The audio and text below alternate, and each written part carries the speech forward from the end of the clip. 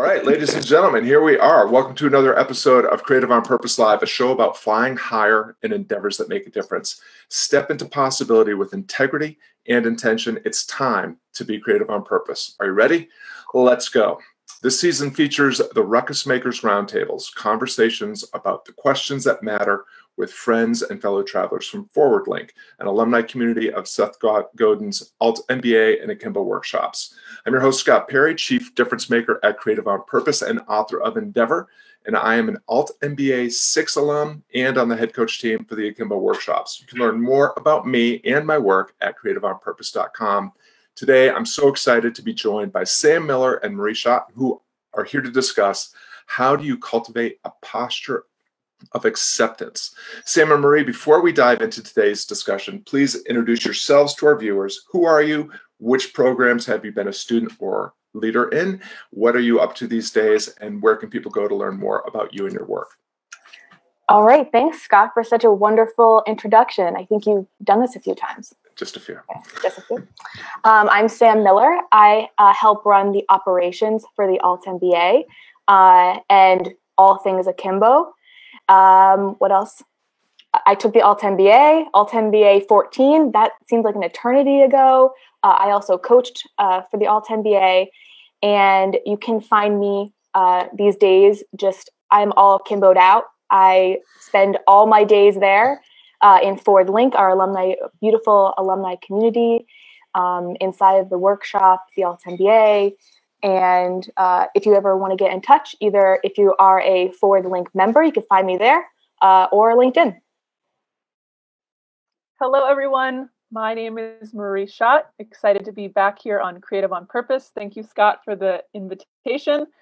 I am the provost at Alt MBA as well as Akimbo workshops, and I help lead the coach teams, work on the workshop designs, and all kinds of other things. But we stay busy. We've got lots already happening. And you can find me at marieschott.com. And a graduate of Alt MBA 3, is that correct? Alt MBA 3, correct. Yeah. 4 years ago now, which is wild. We are all Alt MBA Akimbo all the time here in this room today.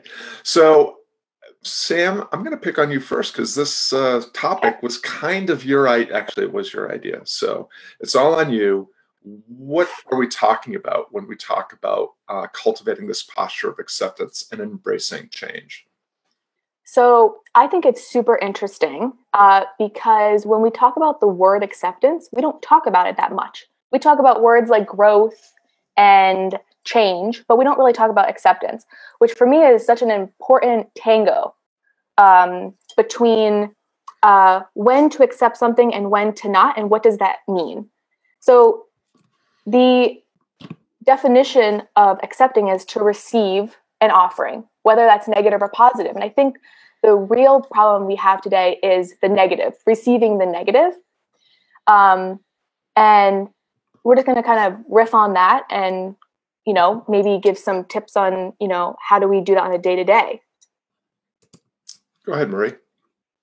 Your thoughts. I want to take it to the other side of cultivating a posture of acceptance and start us off by just putting this in the mix of the conversation, which is when something is unacceptable. Mm-hmm. So that kind of edge and that line that we sometimes hit in our lives of what is unacceptable and how does that relationship of what's unacceptable go along with this posture of acceptance. And I just think there's a lot of really exciting things to unearth in there and things that we can apply each day in our lives that can make us have a little bit more ease, do what Sam was talking about, which is to have that ability to receive and really do that with thought and intention. And so I just wanted to take us there on the other side with that word unacceptable. I love it. Consider what comes out of that too.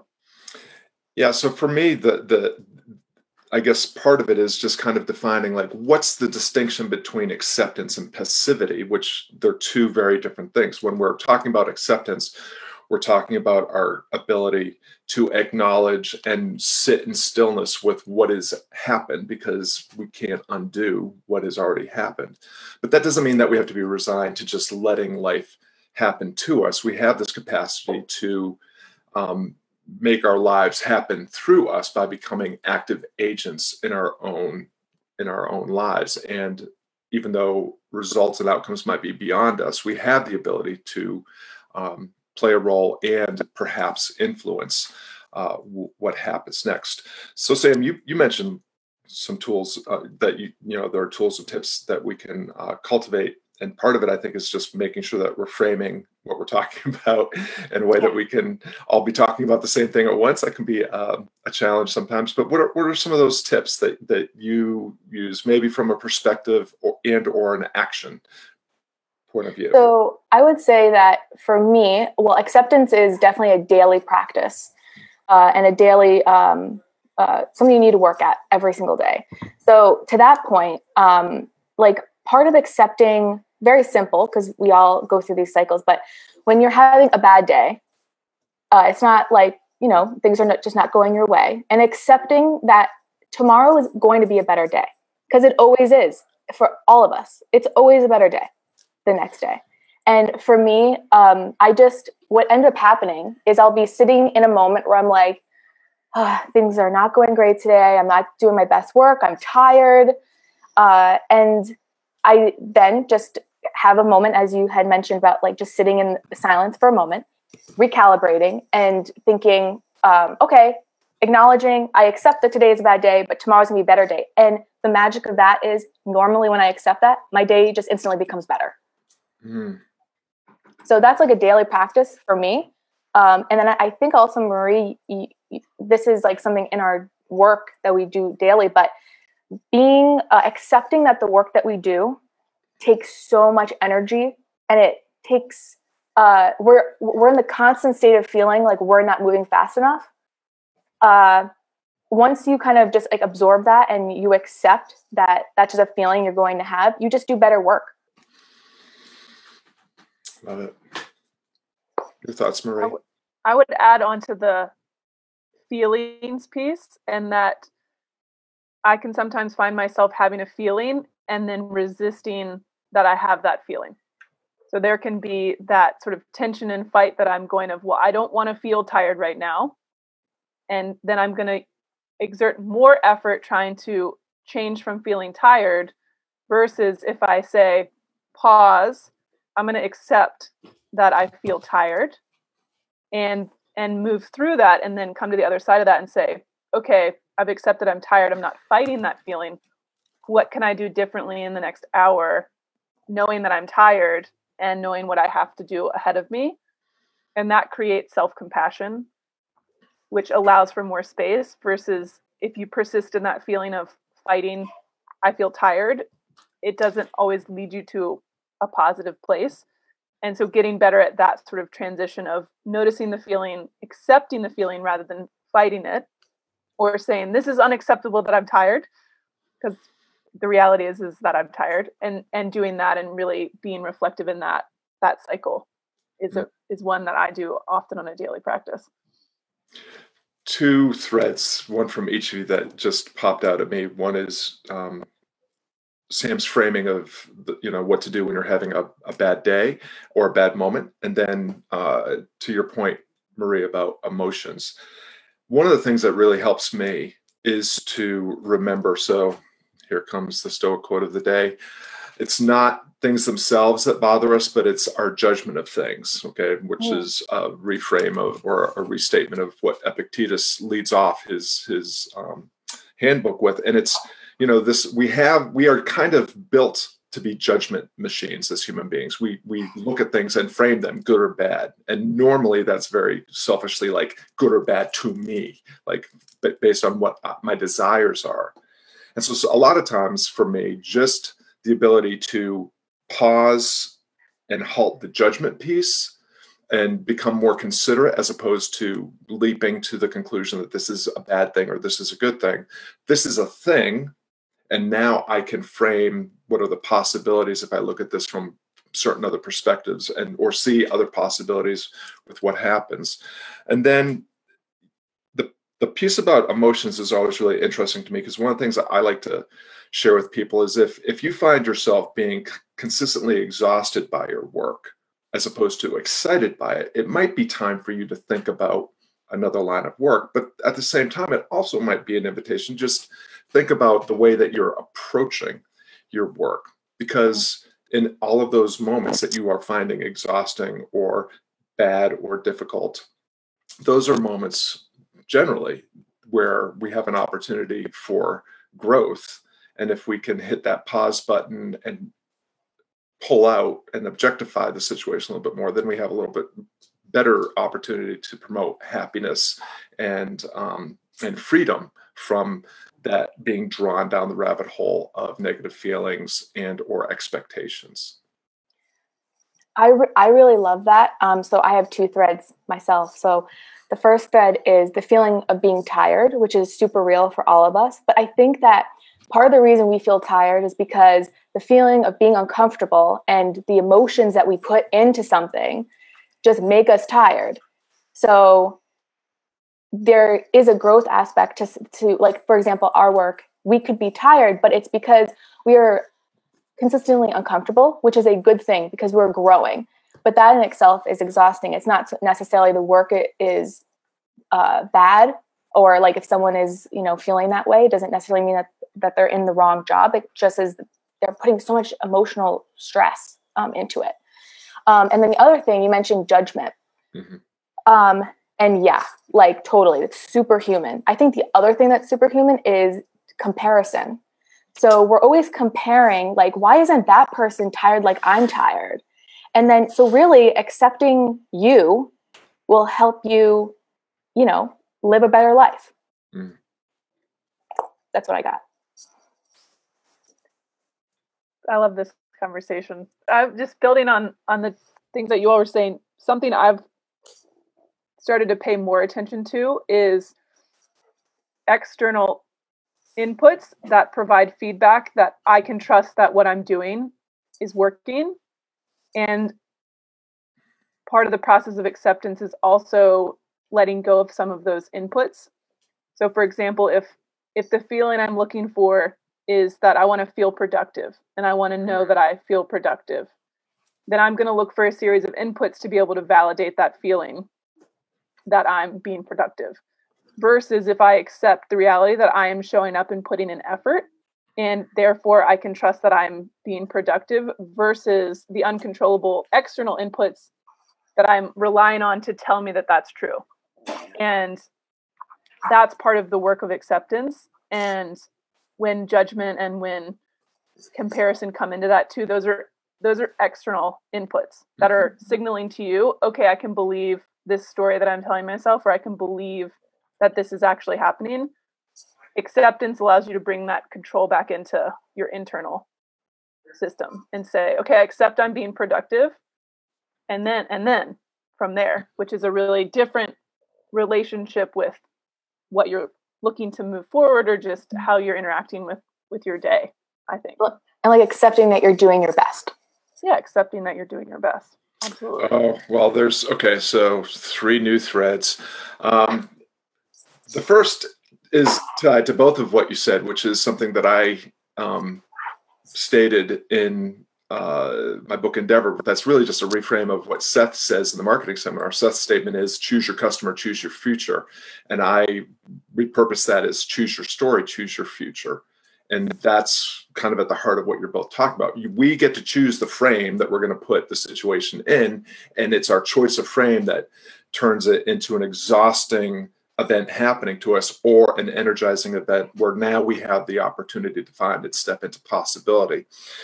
The other thing that I want to just highlight is what Marie said about compassion and self-compassion, and this idea that, to Sam's point about comparison, we are very much status junkies as human beings. We are constantly measuring ourselves against expectations of others, expectations of ourselves, expectations of those, above and below us. But having that ability to accept where we're at and know that we have the opportunity for more and better in the moment that we're in is something that's really hard to cultivate. And I think it's really hard to cultivate compassion towards others if you don't effectively do that with yourselves. And most of us, I would argue, are pretty bad at practicing. I used a judgment word, Sam. I said bad. We're not always treating ourselves Kind. with the kind of way that will promote health and happiness. But now we're touching on, to your point, Marie, what I'm hearing is aim versus expectation. Like, if we expect that things are going to turn out a certain way because we're deserving based on our talents and our effort and all that, that's a very different thing than just setting our intention or setting our aim and accepting things as they come, but still continuing the pursuit of putting forth our best effort toward that goal, towards that bullseye aim, whatever it is. And to me, there's a distinction there, because it's the enemy of acceptance oftentimes is that attachment to an expectation or a kind of preconceived outcome. What are your thoughts on that? I have a metaphor I use where, if you imagine you're driving a car and you have two hands on the wheel, you might choose to grip it really tightly to think that I'm going to do a better job driving if I have a really tight grip. When in reality, you could actually have a very soft, open grip and do just as great of a job driving. And because you're relaxed and present, you actually have a little bit more maneuverability.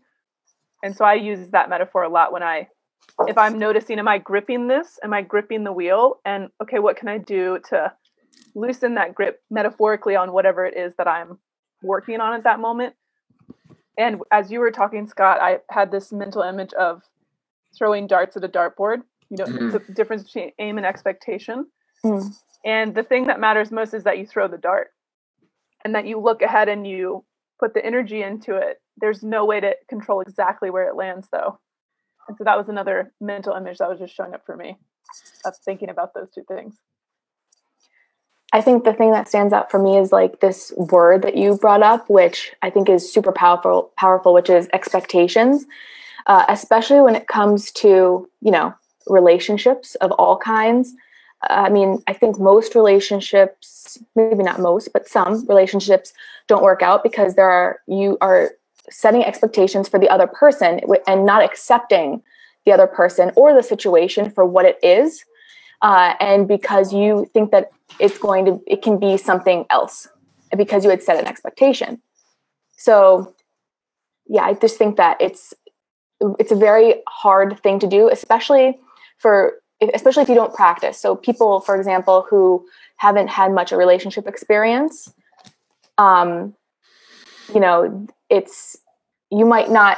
you expect that over time you can make the person something different, right? But that never happens because you haven't accepted that reality yet, and that might be the reality of yourself too, that maybe, there are things about you that you haven't accepted either.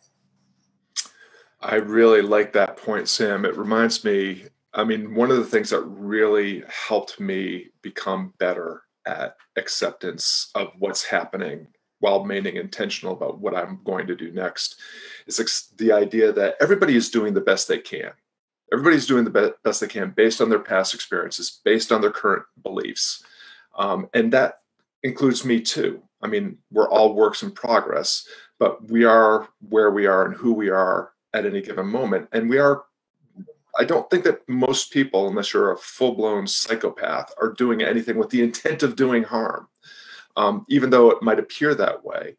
And so sometimes, part of the acceptance piece is just to say, like, thank you. Like, I get that this is what's going on. I guess I get that this is how you feel. The other thing that what you just said reminds me of is this idea that, and this ties into what Marie was saying about kind of loosely holding on loosely, is this doing this with our beliefs. Like, beliefs are things that are very, very, our minds are very, very difficult to change. It's very simple to change, but it's never easy to change your current belief system. But if we approach our beliefs with that same attitude that Marie was just talking about, of like strong opinions loosely held, I can't remember where I'm pulling that from, but I'm stealing it from somebody.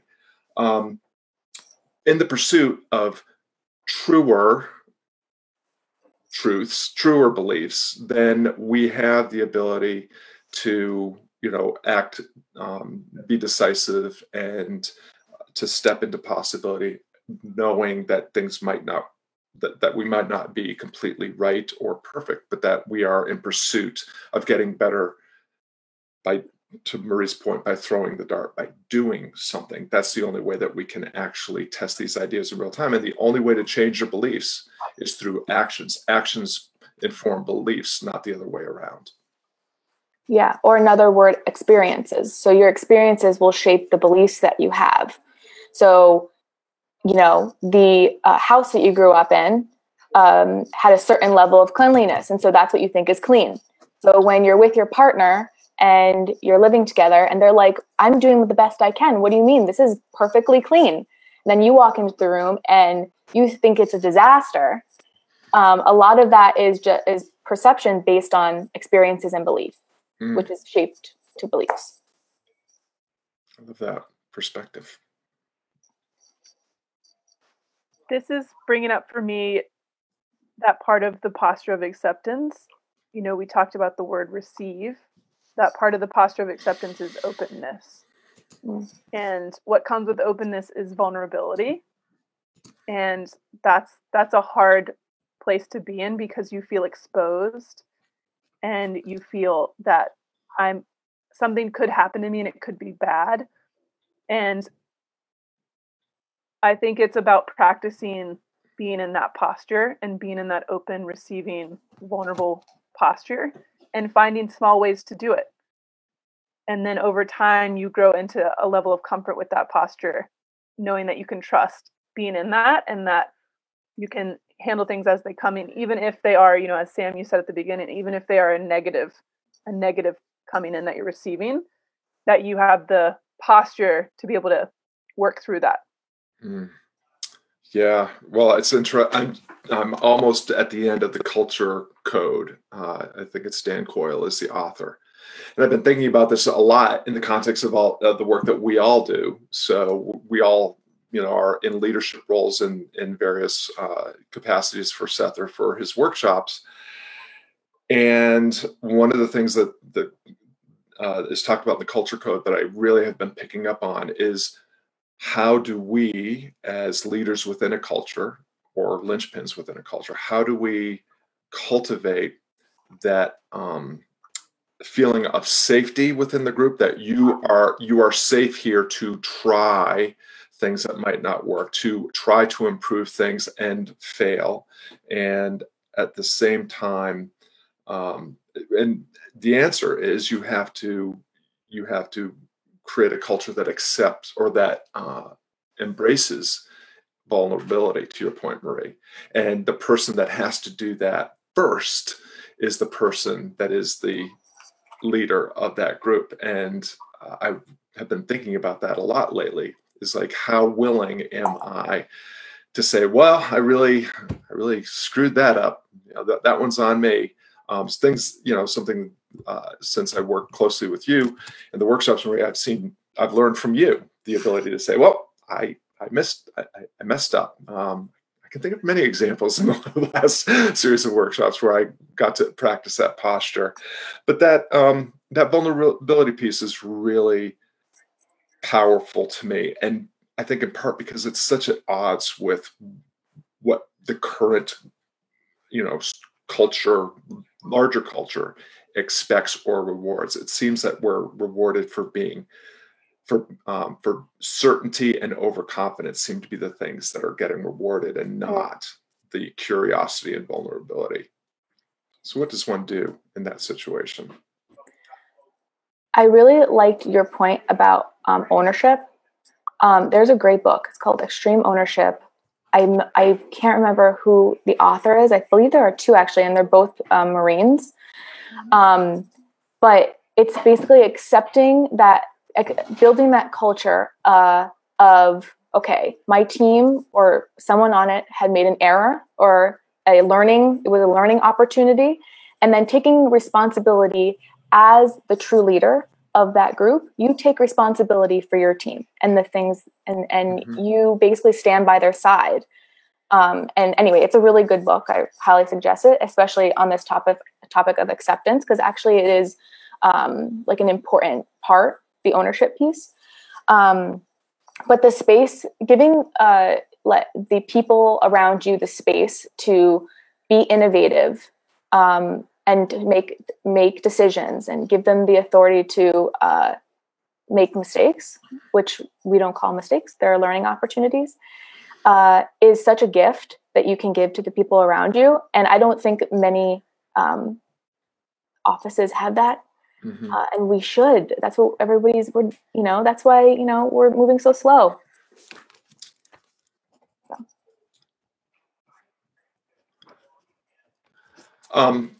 Yeah, well, we're talking about one of my favorite things now, which is agency. Like, who's in charge and what are you in charge of? And too often, I find that people are not willing to actually even be in charge of what they actually are in charge of. You are in charge of your perception. You are in charge of the way you choose to think about your current situation, circumstances, relationships, or what have you. And you're in charge of what you decide and do next. Mm-hmm. And a lot of people would prefer to be told what to do so that they can be off the hook for what happens next. And so, to your point, Sam, just like, how do we build this? How do we bake this into the cultures that we're operating in at work, in our relationships, and in our circle of friends and influence? How do we bake in this idea that, we're all in charge of what we're in charge of? But to me, it comes down to common purpose, like a culture, as defined by Seth. People like us do things like this. And what I love about that is culture is defined not just on what you believe, but what you do, because those, again, actions determine beliefs. And the cultures that seem to thrive are the ones that are clear about what the aim of the group is. What's the intention of the group? What are we working on and towards? Where are we now? And where do we want to end up? So I'll let you guys riff on that as we wrap up our half hour together. Agency begins by accepting you have agency. Boom. And I think accepting and unacceptable you could switch those out for yes and no, just as like a fun experiment, practice being curious with acceptance in this posture. And when you truly accept something, you do receive it. And I think even imagining, okay, I've received this, where do you put it? And what's your process for accepting it and then working through it? And spend some time thinking about those steps. I'm certainly going to do that after this, because this conversation has helped me see, okay, yeah, there's the posture of acceptance. What's my personal process though for when I do accept something? How do I work through that? Or when something is unacceptable, how do I continue to have a posture of acceptance, but acknowledge that this is unacceptable, and spending more time noticing and testing in that arena. There's a lot in there, truly. I think you said so well, Marie. I totally agree with everything you just said. I think that also, if we're talking about like leadership and like how do you build that into the culture of, the acceptance part, and I think that also comes from leading by example. So if you're demonstrating that, then the others will see that and inherit that. Yeah, well said. So I'm just going to conclude with the 3 A's that leapt out based on what you just said. Acceptance is just accepting what is happening because it's true. This is happening. This is what fate has had in store, and there's nothing to do. But then the acknowledgement piece is almost, to me, the way that we're going to frame it. And then the action piece is what we decide to do next with intention and with integrity. So acceptance, acknowledge, and then action. That's my concluding thought. Wow. Holy cow. We covered a ton of ground in 30 minutes. And so this is one of our shorter episodes because we're all very busy people and we have goodness to spread throughout the rest of the world. But Sam and Marie, I can't thank you enough for this, just taking a chance on having this conversation, but then coming through with such curiosity, courage, and generosity. It is deeply appreciated. One more time, where can people connect with you to learn more about what you're up to? for me, either in Forward Link, if you're an Akimbo alumni, I hang out there quite often, or LinkedIn, send me a note. And marieshott.com, my last name can be a little tricky to spell, and you can find it on the altmba.com website if you're trying to figure out how to spell shot. And for those that are interested in looking more closely at the workshops, Marie, what's the website there? Akimbo.com. Fantastic. We'll give you an overview of all the workshops, and we would love to have you in one if you're interested. And yeah, it's just a wonderful community. Indeed. And it's always more fun when you show up at creativeonpurpose.com. Sam, Marie, thank you so much for your time and consideration today. What a thrill. And can't wait to see you out there in the Seth universe elsewhere. Thank you. Thank you for having us, Scott.